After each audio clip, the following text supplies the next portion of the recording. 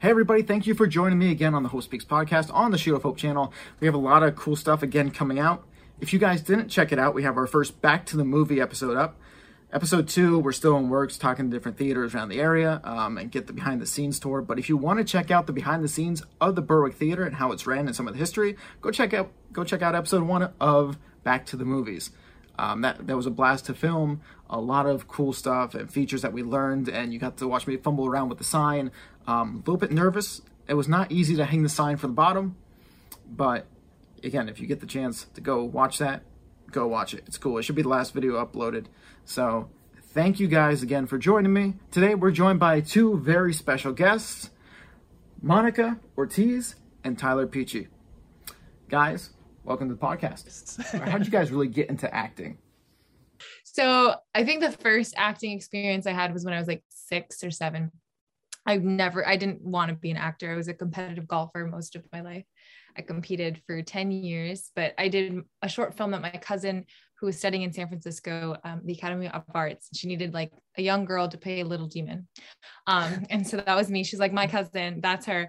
But how I actually got into like acting and performing was I was maybe like 18, and I saw an agency looking for a golfer to do this Nike Golf Galaxy shoot. And I booked it and I got in from there.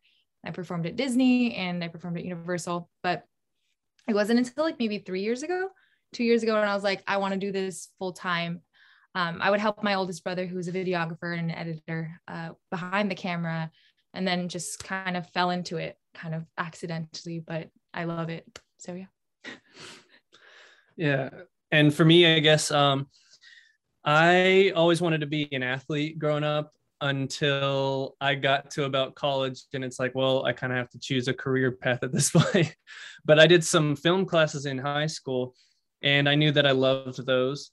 I actually went into UCF with starting out as a mechanical engineer, and I took this career planning class that you would do all these different tests about your personality and what your interests are. And I heavily leaned to the arts. And so I was like, well, I know I love film, and if my parents are okay with this and are on board with it, then hopefully they could support me in studying film. And that's the route that I chose. And through that, I started to pursue more acting. And so I've really been trying to be an actor since like 2016. And it was only until this year that I actually was able to book something significant, like a TV show thing. So it takes a while to get into it, especially if you're in Florida, trying to do it in Florida. So, yeah. But yeah, we're still working at it all the time. But mostly commercials. We've been doing lots of commercials, that's for sure. Do you feel like the career path this is for Tyler, do you feel like your career path would have changed if you didn't have that in high school? I don't know. I think I truly have that mindset that everything happens for a reason. I truly believe that it would have found its way to me somehow. Whenever I was a little kid, my dad used to record us. He recorded me and my sister like running around, playing around on his little, old VHS tape or whatever, camcorder. And I would always be like, I want to see. So from like the youngest age, I was just fascinated with cameras and just filming and just capturing stories and stuff. I think it would have found a way to me somehow. I don't know how, and I guess we'll never know, but I believe that it would. Yeah. Now, see, I was kind of blessed in the Berwick area. We had telecommunications and journalism. And, when you go into the college aspect, like back in what would have been like 10th grade is when we could take it. So there was we got to work with the switcher board, the directors, the camera, the lighting, the setup, and all that from like high school. And so you had that kind of heads up on everybody else when you go into the college realm, because not everybody's high school is equal at some points. So Bloomsburg, we went there and people were just learning how to use the switcher and set up the cameras with these cameras for like the first time in like the first semester. So, which is understandable. I mean, you don't expect, when you go into a college atmosphere to have that, but it was just so weird being like, wow, I thought we all had like the same kind of upbringing, like the state funded the same stuff. And it's like, no, it turns out it doesn't. And it's just like kind of like lacrosse. Going back to athletics, I wish that I would have been able to play lacrosse in high school. I think looking back at it now, that would have been the best sport to possibly play. Right. And like I said, I wanted to be a professional baseball player too. But when people started pitching about 90 miles an hour, I was like, no, thank you. I'm done. That's a little too fast for me. Even in the cages, the batting cages, it's scary. Yeah. Monica, so take us back, which I think is really cool, that the whole tennis perspective, because that was one sport that I wish I would have been able to play. I dated somebody that like could play at one point, and she would kick my butt. So I mean, respect to all you guys. But when it comes to like Nike, and you said that you've been at Disney, you know, first of all, the first time that you ever got like a professional job acting or like being an extra in a commercial even, what was your excitement, your joy, your nervous, your frustration like? And then what was the difference between sets? Because I'm sure a Nike set was different than a Disney set. Yeah. Oh, and it was golf, but I do play tennis too. Let me backtrack. I never dated anybody that played golf.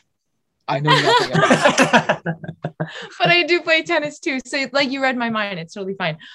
But every set is so different. It could be even theme park sets. Like but in Disney specifically, I performed at the theme parks. I was like a character performer. So I did the show Fantasmic, and that was a completely different, element, like theater acting, commercial acting, and TV film or whatever. They're all very different elements, but it takes out a specific type in you, type of acting for you to execute it well. So my first booking, I was extra for Diagon Alley at Universal with my brothers, and being an extra, it humbles you,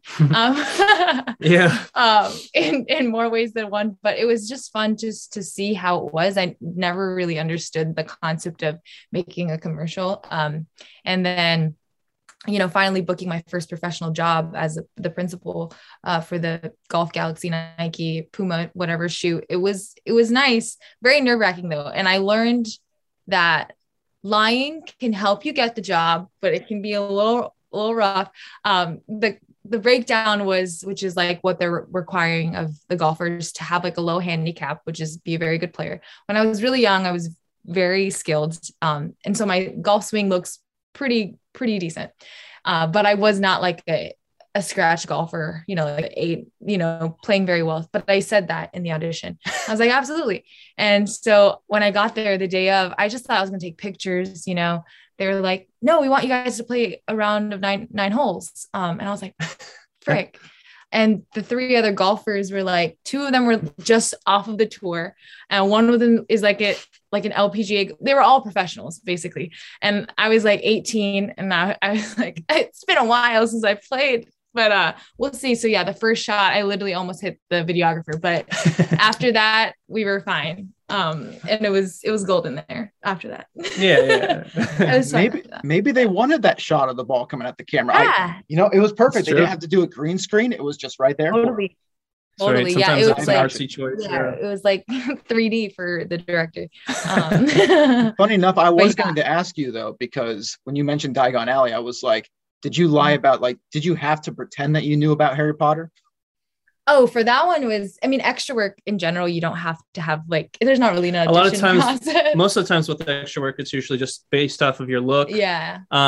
Sometimes if they want to know, if you're going to be a jogger, then they want to know if you have jogging experience or something like that. If you're doing an activity, but most of the time it's just do you have a face? Yeah. Do you have a face? Do you have a nose? Yeah. But yeah, for that, I didn't watch Harry Potter at the time. So I was literally seeing Diagon Alley for it wasn't even open yet. So it was maybe a week before, and I didn't know anything about Harry Potter. But after the 2 days that we were filming, I was like, oh my gosh, I should probably watch this. And I was obsessed after that. So yeah, that made me watch the movies. If I've learned anything about the Harry Potter fans in the past, they make sure you know what you're talking about, because oh yeah, I mean, they're called Potterheads for a reason. Totally, yeah. That's right. Yeah, for sure. We met plenty of Potterheads. Yeah. If we haven't turned into our own already. We're like fakers though. We don't know everything. I don't. I know. Not to the extreme that some people are able to know. All I know is I'm a Hufflepuff, and that means I'm really and yeah, we're both Hufflepuffs. So that's all we know. Funny enough, I was actually introduced to Harry Potter just this past year. So I went my whole childhood without ever watching it, which partly because my parents being that they're the strict Christian, witchery is bad type thing, but they let me watch the Chronicles of Narnia, so I really don't understand. Almost the same thing. But so the first time I went to Universal, before I went through all the Dagon Alley, I went through all this other stuff. I saw the dragon on top by like the bell tower or whatever, and it breathed fire, which I thought was really cool. But, and then I saw the films and I went back again. I was like, oh, okay, this makes more sense now. It's like, I know what's going on. Yeah, that must have been really overwhelming going in there, not knowing the stories. Yeah, there's a lot going on over there. I know. See, I wasn't really as intimidated as when I saw the Hulk roller coaster. I was like, nah, I'm done. Really? I don't know. Listen, I'm not a roller coaster fan at all. I feel you. Same. I am not. They got some good ones over there. Yeah. I worked at both theme parks, and I literally went on my first roller coaster the last year I worked at Disney, and I was like, all right, I'm good. I hit my peak. I'm done. I may or may not have upchucked on one of the Harry Potter rides. Vomited. Those rides where they have the screen and then you're flying around at the same time, that does it for me. And one time I just ate a whole bowl of spaghetti beforehand, and that was not a good idea. And so did the ride. Yeah, and so did everyone I was sitting next to. They had a good, it was gross. Not a fan of rides. No. So which one was the one you went on the last time at Disney? I went on the only roller coasters, Rock and Roller Coaster, which is one where Steven Tyler's singing. For Universal Studios? No, that's Disney at Hollywood Studios. Oh, because there's one at Universal Studios called Rip Ride Rocket. Rip Ride Rocket, where he plays the music. Did you do that one at all? No, I didn't. He's not a rides person. That's right. Because it starts like this. So the first ride I was ever on at Disney, they put me on Everest, and I was done for the rest of the day. Oh, Everest is a good one. Mount Everest is it's like the new Hagrid's ride at Universal, which basically goes back. I've never been on it because I feel like I've been on that one a few times. I have not. But yeah, I did a commercial for the Hagrid's coaster, but my brother's like, you'll be fine. There's no loops. You got this. And so I went into the audition, didn't learn my lesson. I lied. I was like, I love rides, like not thinking I'd actually get it. And then I booked it and I was like, frick, I actually have to go on it. And so I get on set. It's like maybe 10 PM. It's overnight. So 10 to like 7 a.m. and they're like, so the goal today is to maybe ride it 20 times. And I was like, 20 times? And I don't know what was going on in like the atmosphere, but the ride kept shutting down. So I only went on it 4 times. But by then I was 5 Dramamine in. I was like super like loopy. I was like 2 max. 2 is the most I can last on a ride. So I went on 4 times and I had 5 Dramamine in my system. I would have been so done. I was no way. I haven't even seen myself in the final product because I was like, I probably look like I was dying. So because you look miserable. Yeah, they're like, yeah, let's cut her out. So, but they need one of everybody. So I mean, maybe they need that person that was sick on the rides for the background. Maybe. Yeah, that's true. I don't. Yeah, it was. Or if they're using like an example of like, don't go on the ride if you're not good. Yeah, this you have is a weak stomach. You look like this. It's basically like Everest, but after like the backdrop, it goes from one story down to the next. Like literally, the floor opens and brings you to another track. So it's like a mini Tower of Terror. And I was like, never again. It's a lot. I haven't been on it since. I'm like kind of scarred. Well, you rode enough times in one day for your whole life, so you're set. I'm good. Right. I did it. I conquered it. I'm done. You know what the ride's about. Yeah. So the moral of the story is when it came to golf, which I got the sport right, I think this time. When it came to golf, and when it came to this, did you learn that now you can't lie about things? That it's like, okay, if we show up for a set, we're either going to have to play it, we're going to have to ride it, we're going to have to do whatever. Yes. Right. Yeah. You got to do your research. You got to know what you're getting yourself into. Always know what you're don't lie. Yeah. But that's our job though. We're actors. I know. What did you expect? It's like, you got to find that fine line. I was acting like I knew what I was doing. And look where it got you. The roller coaster. True. Yeah. But I mean, you got paid. I got paid. Yeah. Okay. So you're okay. You're still alive. Okay. Yeah. Yeah. Basically. Oh my gosh. So I'm going to ask you guys about Game Night, because that's a film that you guys were both in. Is that a short film or a feature film, by the way? It was a short film. Okay. That my oldest brother actually made. Yeah, and it was very impromptu, wasn't it? It was like an improv day. The lines were all improvised. Well, a lot of them, yeah. We filmed it in her house. Yeah. Her brother was shooting it, and it was at night, right? It was at night. The lighting was really good in it. It was chill. We can send you the link afterwards if you want. It's a fun little short film, but yeah, comedic. We're basically playing chess, and then we're very competitive. Yeah. And my brother was like, let's make a short film about that. So like we just did a little short about being competitive. How competitive are And and going to the extremes for it. Yeah. So it's like pretty silly content. Yeah, but yeah, it's like dark humor. Yeah, pretty dark humor. No, I appreciated that, by the way. I love the which I don't want to spoil it for anybody, but the elbow scene obviously is what I saw from both your reels, and that was just hysterical, by the way. Great writing. Was that improv? Yeah, it wasn't. Yeah, we actually like we knew that where we were going to try to go with, or no, we were kind of coming up with it on the spot. Yeah. And then we were like, how does this line sound? How does this line sound? But we do improv. Like that is ironically now that's what we mostly do. A lot of the time we do improv and we were in classes a lot together. Yeah. She's still doing a program right now. Yeah. But it's been really helpful for us and for auditions. Yeah. Especially with commercial auditions, a lot of times they do ask you to improvise or like and make me laugh. Or like or just talk about something you like or pretend that you're doing this or that. It's helped a lot and gave us that confidence, and it helps in film and TV stuff too, because it allows you to think outside of the box a little bit, which is nice and I think important. Was game night, was that the first time you guys actually met, or have you guys known each other for longer? Known each other longer. We were already dating then. Yeah. We met on the commercial for for Celebration Point. Yes. Where it was at the University of Florida with Dan Mullen, Mullen, the coach, and I was a waitress and he was a student. Yes, I had the opportunity to talk to Dan Mullen, but I wasn't that into like college sports, and so I guess I didn't understand the gravity of it, because I had some friends who were at UF. And they're like, oh my gosh, that's so cool. And I'm like, he seems like a nice guy. Yeah. But I don't think he's their coach anymore. Yeah. We weren't playing a couple. I was supposed to just fist bump Dan Mullen. Yeah. That was my only. It's a funny little scene, because he's like, you always got to give 100%. And then he gives me the check. Yeah, he changed the lines a little bit. But he gives me the check and he's like, always give 100%, as if I'm about to pay the bill 100%. Yeah.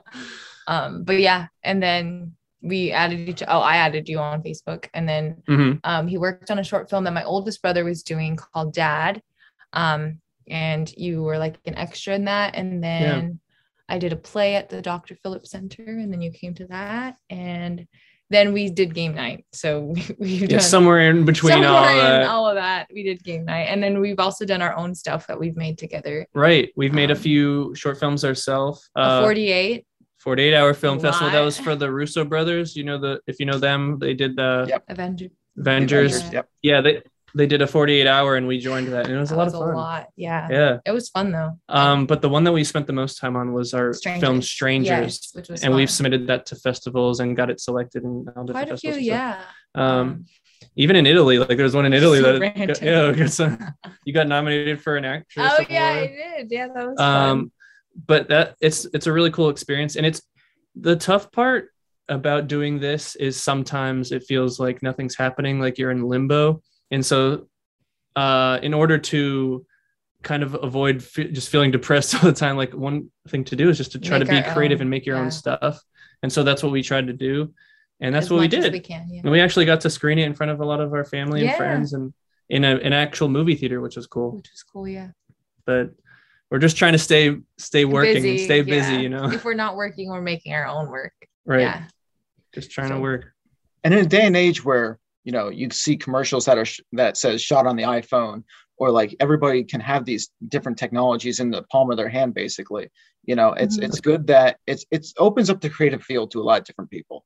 And the whole idea of being creative, whether it's a TikTok that you spend like 10 minutes making a 10-second video, I don't know. That's beyond me. These TikTokers get too professional. Like I can't do half the things. They do all these transitions. I'm over here like, I don't even feel like as a filmmaker, I do as well transitions when you plan everything out, and they're over here like they head bob and all of a sudden they show up as like a whole different person. That's what she does. That's what she does. Now, I can't. I am sick of looking at Spider-Man cosplayers. I'm just gonna say that. There's too many.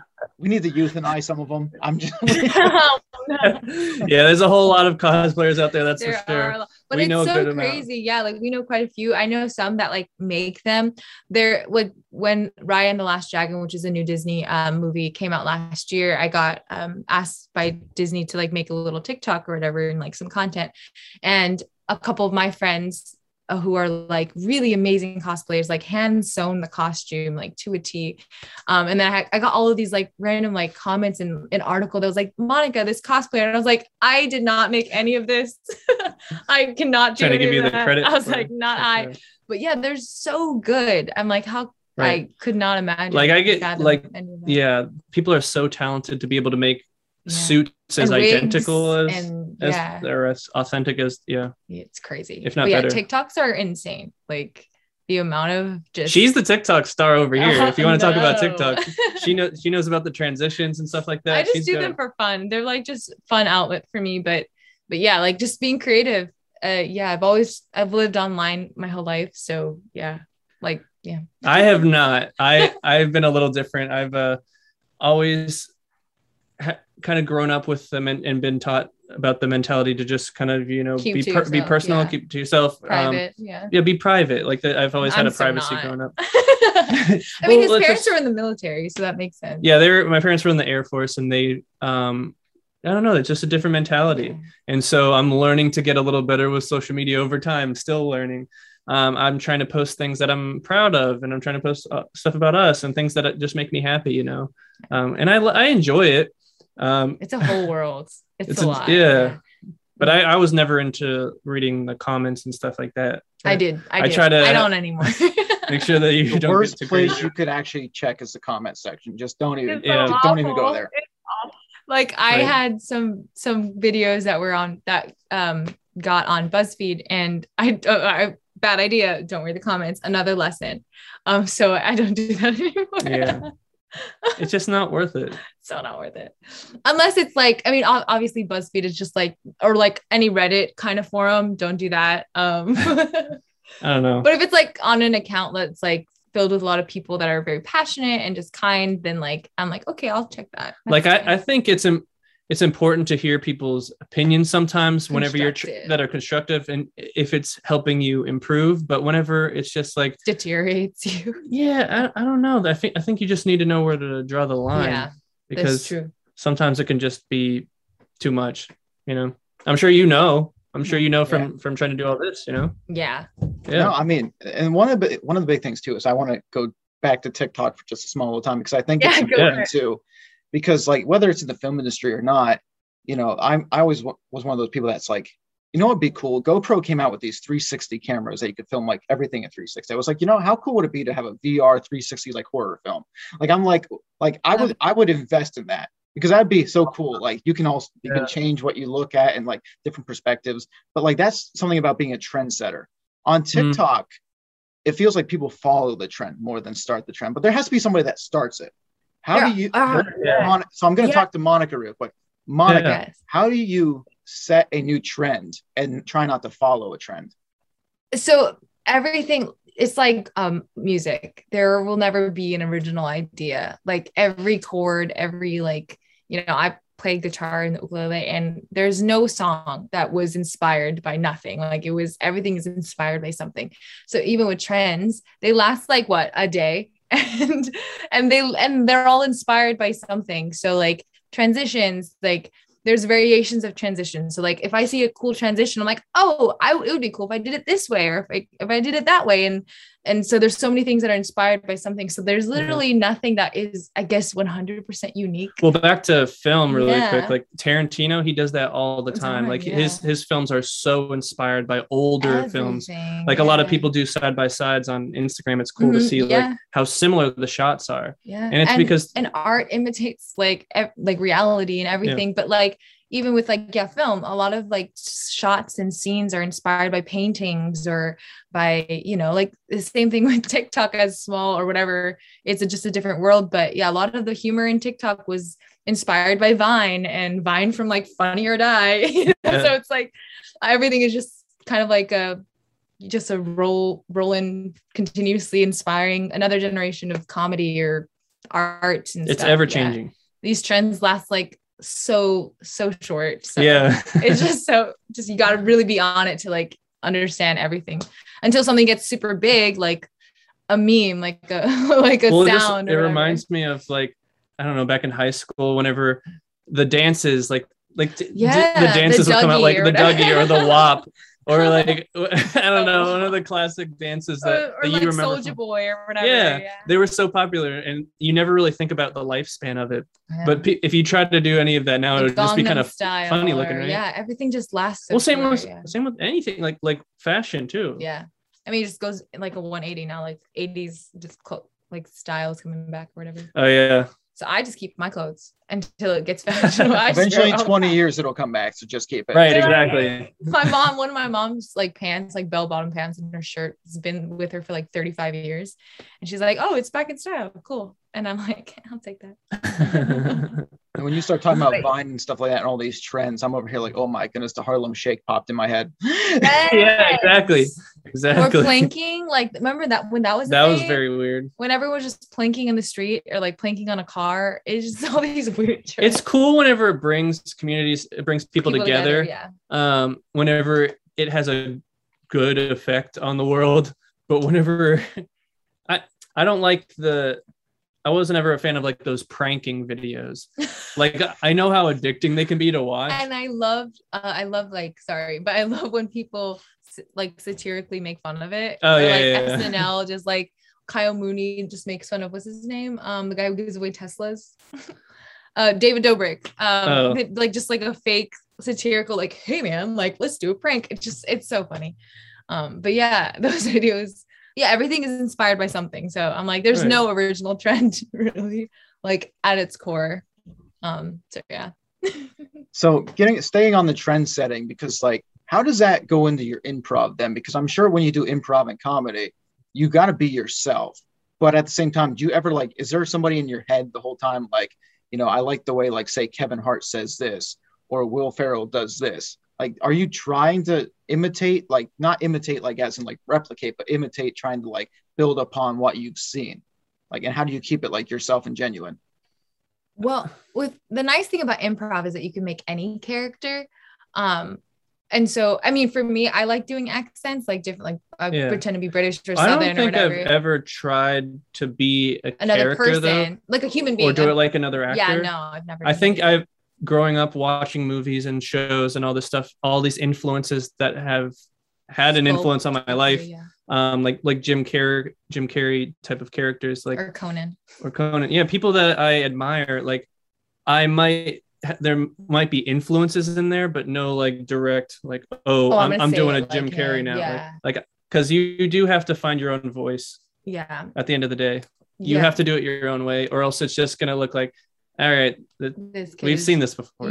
Like just in improv, you're not really supposed to think too much either. You're just supposed to have fun and just escape into that scene or whatever you're doing. Yeah. And just do it in a way that's and a lot of the time it's like responding or reacting with an emotion. So like whatever that sounds like, however I sound like, I'm like, I guess that's just the most important thing I've ever heard, and I'm gonna react this way. So yeah, it's really not a lot of thinking, but just like being in the moment. So yeah, I've never actually acted like any other or improvised as any other actor or person really. Yeah, we don't do impressions too much. Yeah, no impressions. And I would be awful. I love doing voices. I definitely want to do voiceover. Yeah, voices and get into are that, fun. But yeah, as far as impressions and stuff, I don't know if I could do that. Maybe an impression of like a reality star or something. Yeah, like on like a Love Island. Love Island. Love the. You like the reality shows? It's just fun to like watch people, as I air quote, and like kind of like they're being real people. Scripts here and there. Yeah. No, I mean, I just think it's interesting. I don't mean like ripping somebody off with comedy. I'm saying like I've listened to comedians talk to other comedians before, like whether it's be on like the Joe Rogan podcast or something. They're talking about like, I like the way that somebody delivers like a dialogue line or like, the punchline. So like they take away like different things from that, which, you can relate to taking away, whether it's like Tarantino with film. It's like you like what he does like stylistically, but you want to make it your own. You look at J.J. Abrams, like the lens flares when some of them aren't needed.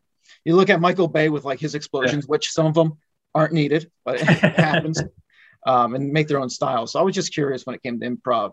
I saw on your Instagram, talk about Instagram stalking. I saw that you were actually at a comedy/improv club. So that was pretty cool.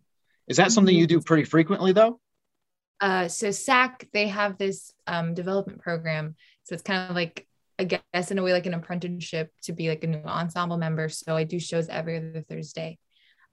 which is fun, with two of like the main professional ensemble members. And it's a lot of fun. It's where Wayne Brady went to school and learned how to improvise. And a lot of very famous comedians started off in improv, like Will Ferrell, Melissa McCarthy. If you've heard of the Tina Groundlings Fey, before, or the Groundlings is over in LA. And then that's a famous improv Second City studio in Chicago, UCB, IOA, all of these amazing improv places that taught so many hilarious and amazing actors and comedians. And it shows how important it is. Yeah. And it's just a really freeing type of comedy because there are no rules, but they're also like foundational rules that you understand and you learn from going to classes and improvising. But just, having fun. But yeah, I guess there are some things that I mean, like approach to certain scenes are inspired by some people that I watch, mostly people like in the ensemble that I watch here. I wish there was more videos of people doing improv that I could watch online, but we do watch Middleditch and Schwartz, which is on Netflix. Oh yeah, if you haven't seen that, that's definitely a good one to watch. Yeah, which is like a long form type of improv. We do short form, which is like short games and stuff. And we watch The Groundlings, which is like a bunch of short form that connects into one long form. Insanity. But yeah, I guess like approaching, some people are really dry when they do improv, or like really like not move, like they barely move. I'm very physical. I'm a very physical type of person and actor. So I guess that's just how I am. And I take little bits and some physical things that I see other people do, actions that help me feel less nervous when I'm on stage. I'm very similar in that sense, like with the physicality and using my voice or in our bodies. Like, it's like I was talking about Jim Carrey earlier. Like he has that similar kind of very physical comedic ability about him, and I've always loved watching that. I grew up on his movies and stuff, and so that will come out in some of the stuff that I do, along with other influences, whatever they may be. And you don't even realize that you grow up watching these things, and then it just kind of comes out like subliminally. It gets ingrained in your brain. A lot of people view improv as comedy, but good actors can improvise, whether it's emotional scenes or not. So getting back to the film Strangers a little bit, which I want to talk to you guys about. Monica, the scene that you sent me with Strangers is dealing with an emotional situation. How much of that, like, where do you dig in and find for the sadness, for the tears? Like, do you think of a situation? I know people that come on, they're like method actors. I was talking to Joshua Wright the other day, and I don't know if you know Josh Wright, but he's friends with Chase as well. It's one of these situations where he's like, yeah, method acting. He's like, I just got to dig down deep in this character. I got to think of some emotional moments in my life to portray on screen. Do you find yourself doing that, or is it more natural for you to dive in? So, I mean, most acting teachers tend to like not want you to do that. And for me, I don't look at like my own personal traumas. And I don't method act per se, but I feel like every character that you do kind of stays with you in some way. But for me, like in that moment, I was just really believing I was that character, and it was in that situation, really feeling that, creating like a backstory of why she does feel this way. Why is she in that moment? Or why does that, put you in that emotional state? And you can kind of relate it to whatever personal things that you go through that can have some connection to it. But yeah, and it also has a lot to do with the directing too. Like whenever I was acting, Tyler would direct me. When he was acting, I would direct him. But yeah, he like helped me just like let go of, the need or want to cry, because at the end of the day, you're trying not to cry when you do cry in reality. Like when I do cry in real life, I'm trying not to cry. So that was, and that's kind of what happened in that situation. I was trying not to cry as that character, which made me cry more. And and it's really just like letting go and trusting that whatever you're saying will spark that emotion if you really do feel it. So yeah, that's just for me. It wasn't always as easy to cry, and it's still a challenge that I'm working on, because my whole life growing up, I was kind of told not to. And it's like, you don't want to do it around anyone.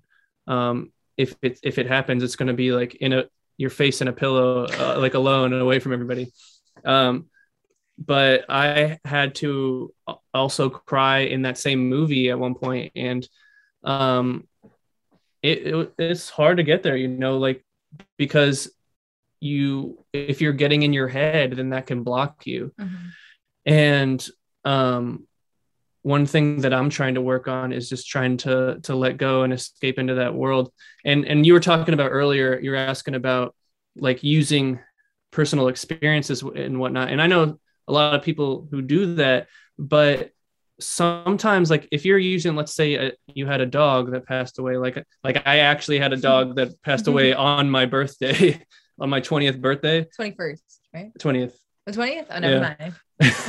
And that was obviously really sad. I have a close relationship with my dogs, but if I tried to use that every single time for a crying scene, after a while, I'm just going to get annoyed at desensitized, or whatever you want to call it. Just like, it won't have that same effect as it did the first few times. And so over time, it becomes more challenging to use that same kind of thing. And you only have, like, after a while, like, are you going to run out of all these sad things, or do you just have a bunch of sad? I don't know. But for me, I kind of go with the same way that Monica was talking about, where it's like you use the empathy that you have to try to understand where the character is coming from and understand why they would be crying, if they are the type of person who would be crying, but really finding that empathy to understand. And the more we do it, the more we learn how to approach certain characters and situations, and you're always learning. Always. We're in classes right now. You're doing book from tape. You're doing an acting class, and you're doing improv right now. I'm doing acting, and I'm trying to stand up, so that's fun. But like, we're just trying to stay working. One thing that Matt Damon has said before in an interview is work begets work. I don't know if you've heard that term before, that phrase. I haven't, but I like it.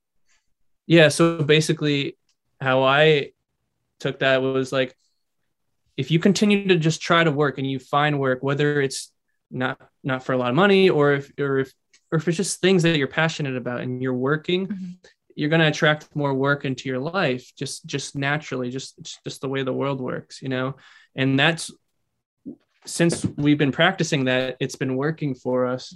Work has come, so it's nice.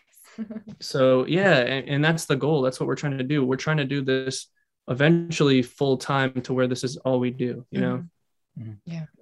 that's the goal. No, and I like that too, because for people that are listening, that are here just to listen to the entertainment aspect, to listen to two improvers tonight, or actors, or commercial stars, or golf players. You got it down now. I'm not going to forget now that. That's right. But for people out there listening to this, the biggest thing you could tell them, and I tell all my buddies that want to get into this field, is put out content. I got somebody that wants to start podcasting. I was like, well, then do it. He's like, but he doesn't have the format down. He doesn't know what he wants to say right away. I'm over here like, okay, keep saying it then. Like, put it out till you find your rhythm, because you're not helping yourself by putting no content out. So there always needs to be something. And I think work begots work, if I got that correct. Work begets, yes. Begets. I guess I did put that in past tense when it should have been in, I don't know. Hey, that's okay. Too. When it comes to it, I mean, yes, I understand that, but I also think that there's an aspect where, as long as you're putting stuff out, I mean, the idea that you're relevant in society, is kind of the idea there as well. And also, it doesn't have to be good. Like, and I know that's a fear, and that's, we still like have that in our mind. Like, oh, what if? Because that's what prevents people, and what prevented me from not doing stuff earlier on, is like, I just don't want it to be bad.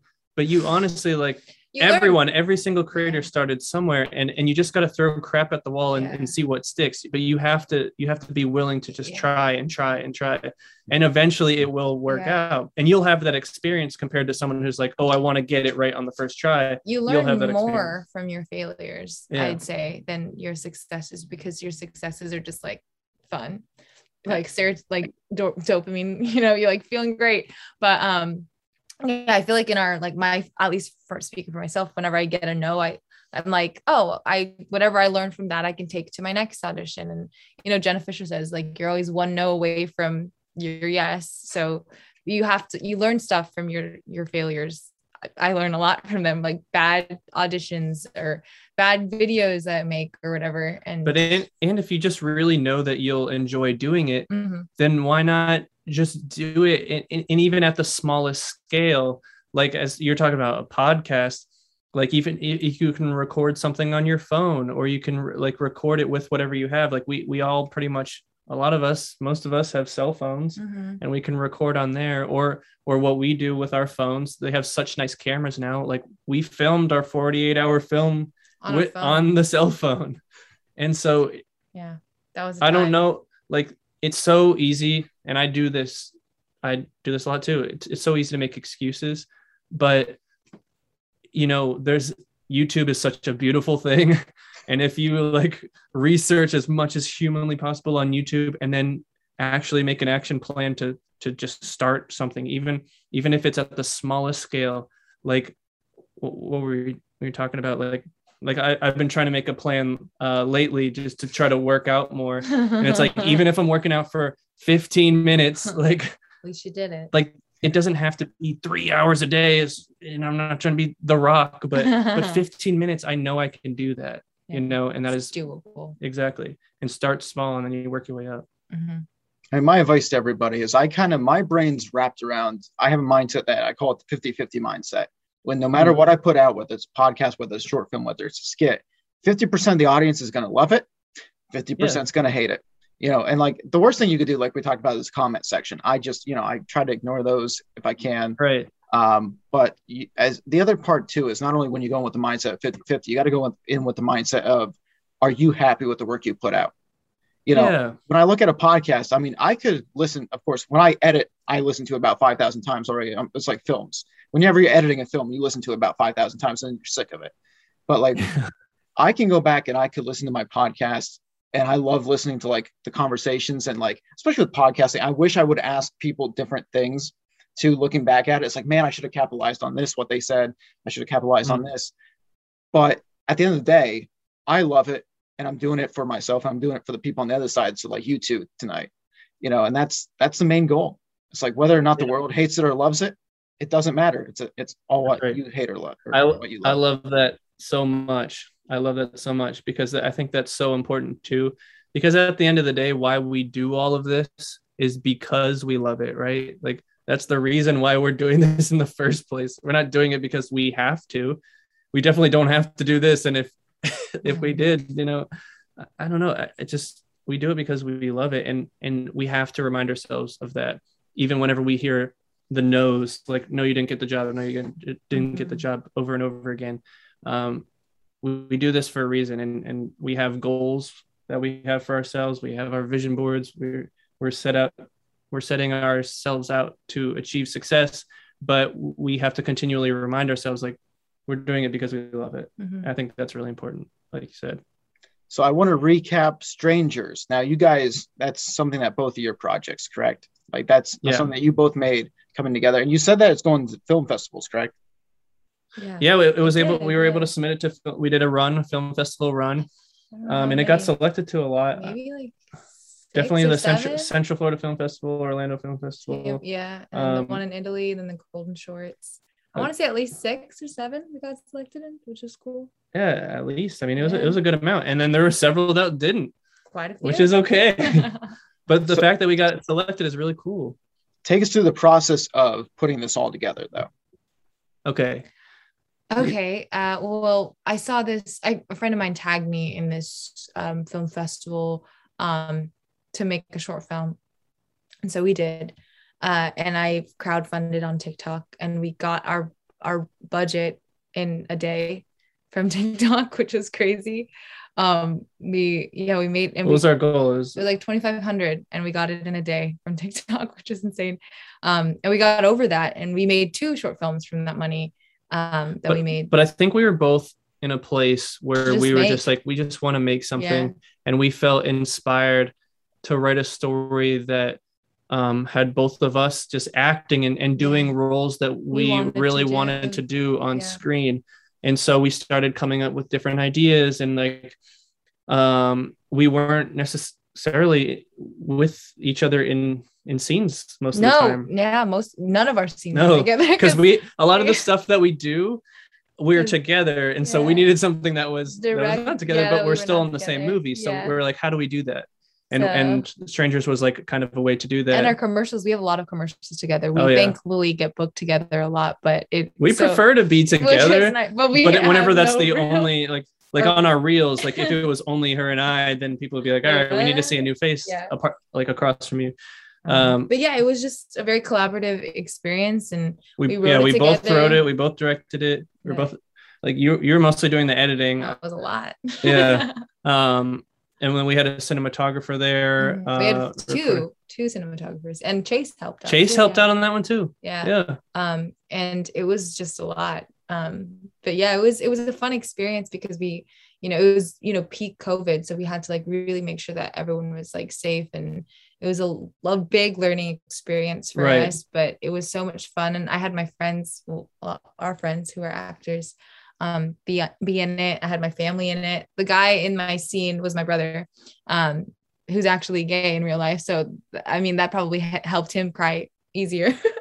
But a lot of crying in that. Yeah, movie. A lot of crying. But it was a fun short film and a fun experience to do together, and learning a lot as actors by being behind the camera, for sure.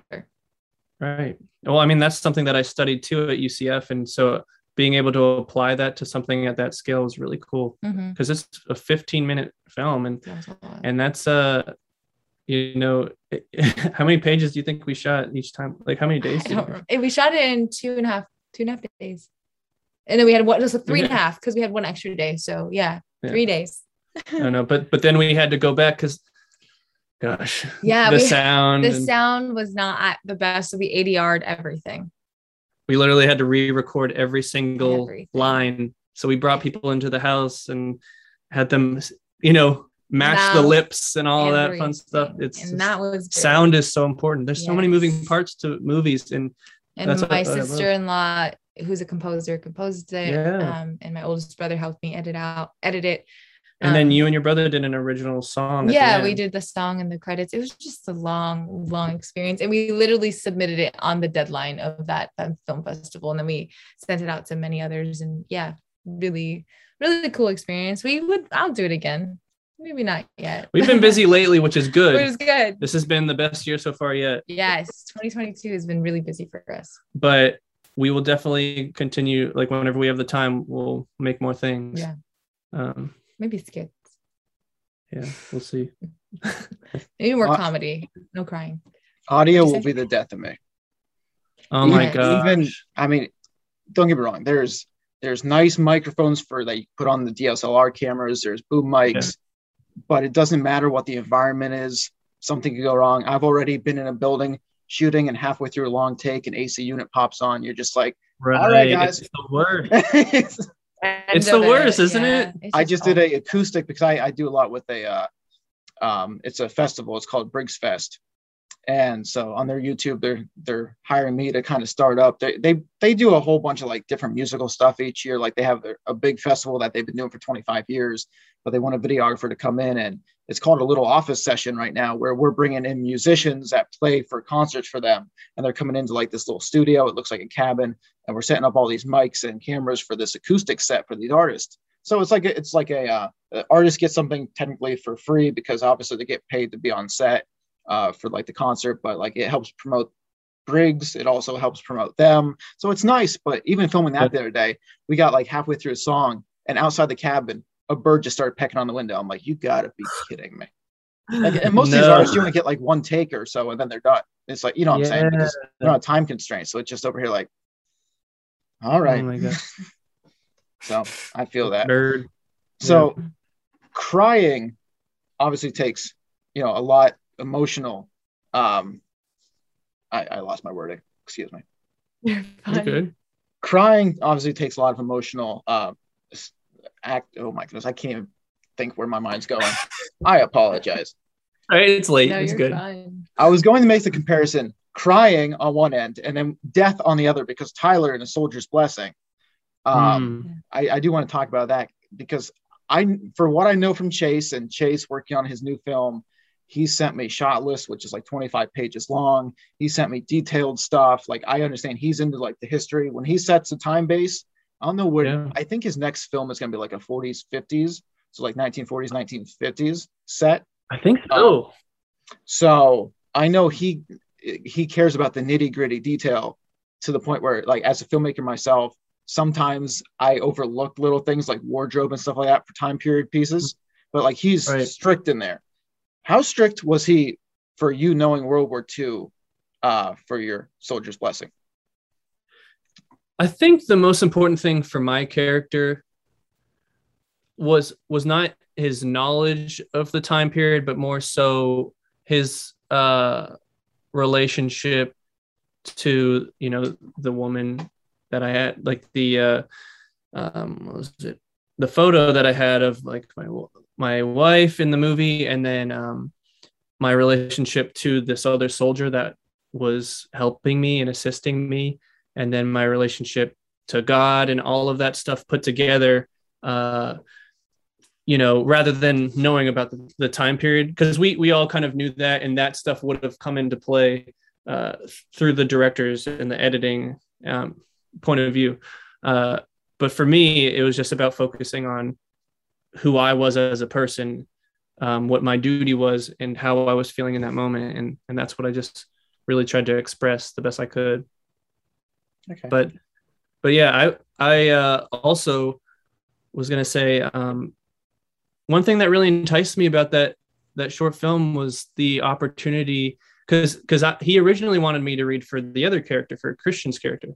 And I asked if I could read for the one I did. And I had never done anything like that before. And I saw it as a challenge. I saw it as an opportunity to really test my abilities. And I think, and I'm really glad that I did it. I'm really grateful that Chase was able to cast me, and that we were able to make something really beautiful. That was a really good experience, and I'm really glad that I got to do that. And I know Chase, I pick on Chase all the time because I'm the type of director that, like, as soon as we get done shooting and I go into the dailies and edit, I'll send out little edits or screen grabs to the actors because that's my motivation towards them. But I know he doesn't really let anybody see the work. So when was the first time you saw? Was it at the premiere? Did you go to the premiere, or was it like later on down the road? Yeah, he was like that. He was. I think he might have maybe sent a screenshot of something. I had to do ADR, so I did have to go in and see some stuff through that. But then we had a screening for the first time at Full Sail, and with his family there, and Monaco's there too, and in a really nice Full Sail theater. And that was a really good experience. That was the first time I officially saw it, and I think, and I was blown away at how well they did. It was really cool to see the music and everything come together. I was really proud of them. Mm-hmm. You guys are the first technical couple I've ever had on my show, so I'm going to ask you both three questions. Like good news to me. Hopefully, it's going to make or break. So okay. So as always, ladies are going to go first. Monica. So I'm going to ask, who is Tyler's favorite actor? Ryan Gosling. That's true. Yeah, I've made it very clear. More like a celebrity crush, to be more specific. My man crush. Yeah. No, I love Ryan Gosling. Yeah, that's the right answer. I mean, Hugh Jackman's my man crush. I mean, you can't beat the Wolverine. That's my mom's. My mom is obsessed with him. She's like, if you have to work with anybody, it must be I know. Hugh Jackman. She's like, literally, if you can work with anybody, she wants it to be Hugh Jackman. I'm like, I got you, Mom. One day. I mean, the dude's ripped, and then he can also sing in The Greatest Showman. I'm just over here like, geez. Right. Brilliant, man. No one else can play Wolverine like he did either. So yeah, we'll see what happens in some of this new Marvel stuff. We'll see. So Tyler, who is Monica's favorite actor or actress? I feel like you change it all the time. This is true. I feel like you change it. Who would it be now? Right now? No, wait. I think I'll give you an answer. I think you like Zendaya. You said Zendaya. That's fair, yeah. Like I'm pretty sure you said that. But right now I'm like I'm like really in like Jessica Chastain moment right now. Okay, so it changes all the time. Like you, or maybe Lupita but you Nyong'o, definitely were in a Zendaya's up there. Zendaya phase. And I love Zendaya. So yeah, she's up there. Tyler, the answer is you're always wrong. Okay, so yeah. She's always right. Monica, what is Tyler's favorite movie? La La Land with Ryan Gosling. I keep it real simple, man. I keep it real simple. Well, Tyler, you know what I'm going to ask, so I know. I have quite a lot. I've never been a person of favorites. Like I don't even have a favorite color. Like I literally have two colors on my yellow was always the go-to. Like when we would ask, yellow would be her favorite color. I don't know if you were gonna ask that next. Nope. I had a simple one to end it. So but okay. But movie of all time. Oh, if we're including animated movies, yes. The Incredibles. Correct. The Incredibles is her favorite movie. Yes, that's true. What do you think of The Incredibles 2, by the way? Just thought I'd ask. I love it. I love it. Pixar can. I don't remember it too much. I am a slave. I will be a slave to capitalism for Pixar.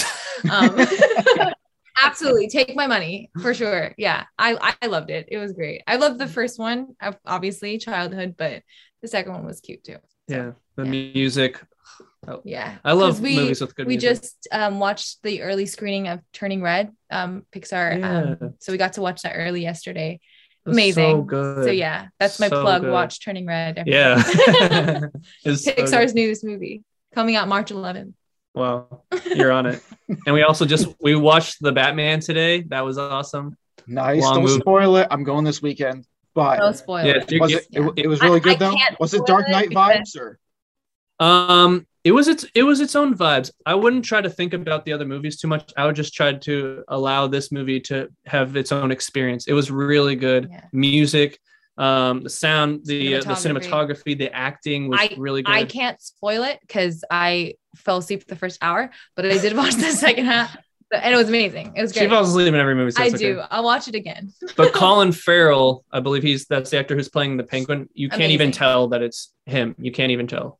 Brilliant. Like with the prosthetics and everything. I heard his voice in the end and I was like, is that Colin Farrell? He's like, yeah, that was him. It was really good. But yeah. What was the last question? Oh, yeah. All right. So it was going to be favorite food to eat while like at a cinema or like watching a movie. What's it? Tyler's favorite, either gummies or a hot dog. Or both. Those are good answers, but what kind of gummies? What kind of gummies? I don't even know if I have a specific. You don't have a specific. I do like gummy worms, but the purple ones or whatever. Yeah, you gotta be specific about it. Like the trolleys. Yes. It's like the purple and blue, and Monica, she really likes to get a few different things. She'll like to get nachos sometimes, or she'll like to get the mozzarella sticks at AMC. She'll also like to get. If I'm allowed, I'll get ice cream. Yeah. She is a sucker for ice cream. Favorite food in general is ice cream. Like that is nutrition facts, none, but it's great. Yeah, ice cream is always the go-to all day, every day. Yeah. So upcoming work, upcoming projects. You just want to talk a little bit about what you guys have coming up in the future?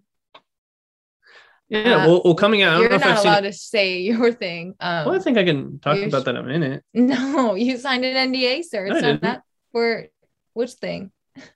The show? Yeah. Yes, you did. No, I didn't. Oh, never mind then. But I am all for breaking news on this channel. That is fine. Break news. But well, one thing that we did together, so we'll just do that so you don't get in trouble and kicked out of the show. We did the Star Wars Galactic Hotel commercial. Yeah, that. So we got to see the.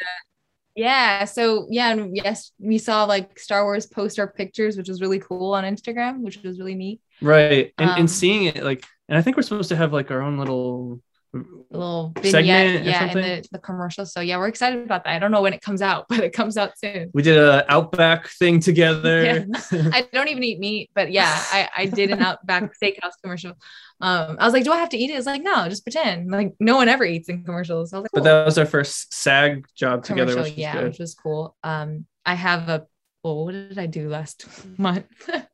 I don't remember. Oh, I did a tropical smoothie commercial. You've been busy. Which has been wow. Yeah, it's been fun. And then I got on an Apple TV Plus thing. Show, yeah. Which I don't know whenever it's going to come out, but it's going to come out. I have a very small part in it, but it's recurring and it'll be exciting. The same creator as Ted Lasso. Yes, so that's Bill me. Lawrence, who created Ted Lasso. He also created this show, so starring Vince Vaughn, and yeah, it'll be coming out on Apple TV Plus eventually. Eventually. That is awesome. Yeah. Monica, Tyler, where can people find you at, social media wise? Any and every social media. It's Monica Joelle. Monica, then JOELLEO. Monica Joelle O. For me, I stick mostly to Instagram. If you want to find me on there, I post when I can or whenever I want to, and it's Tyler PICCHI. That's PICCHI. Yeah, the most active is Instagram for me, and then TikTok. Yeah. Instagram's fun. Yeah. Follow her on TikTok. She has a Oh, bunch of fun stuff on there. just a bunch of random things. There's literally nothing that's specific about it. No acting, no singing, nothing. It's just. But it's you. It's your me. personality. Yeah. Yeah. Then Instagram, I'm like, I want to make it look a little bit more professional. Put my headshot on there. Yeah. But yeah. Yeah. Monica Ortiz, Tyler PICCHI, everybody. Thank you guys for joining me. Thank you so much, Thank you, Tony. Donnie.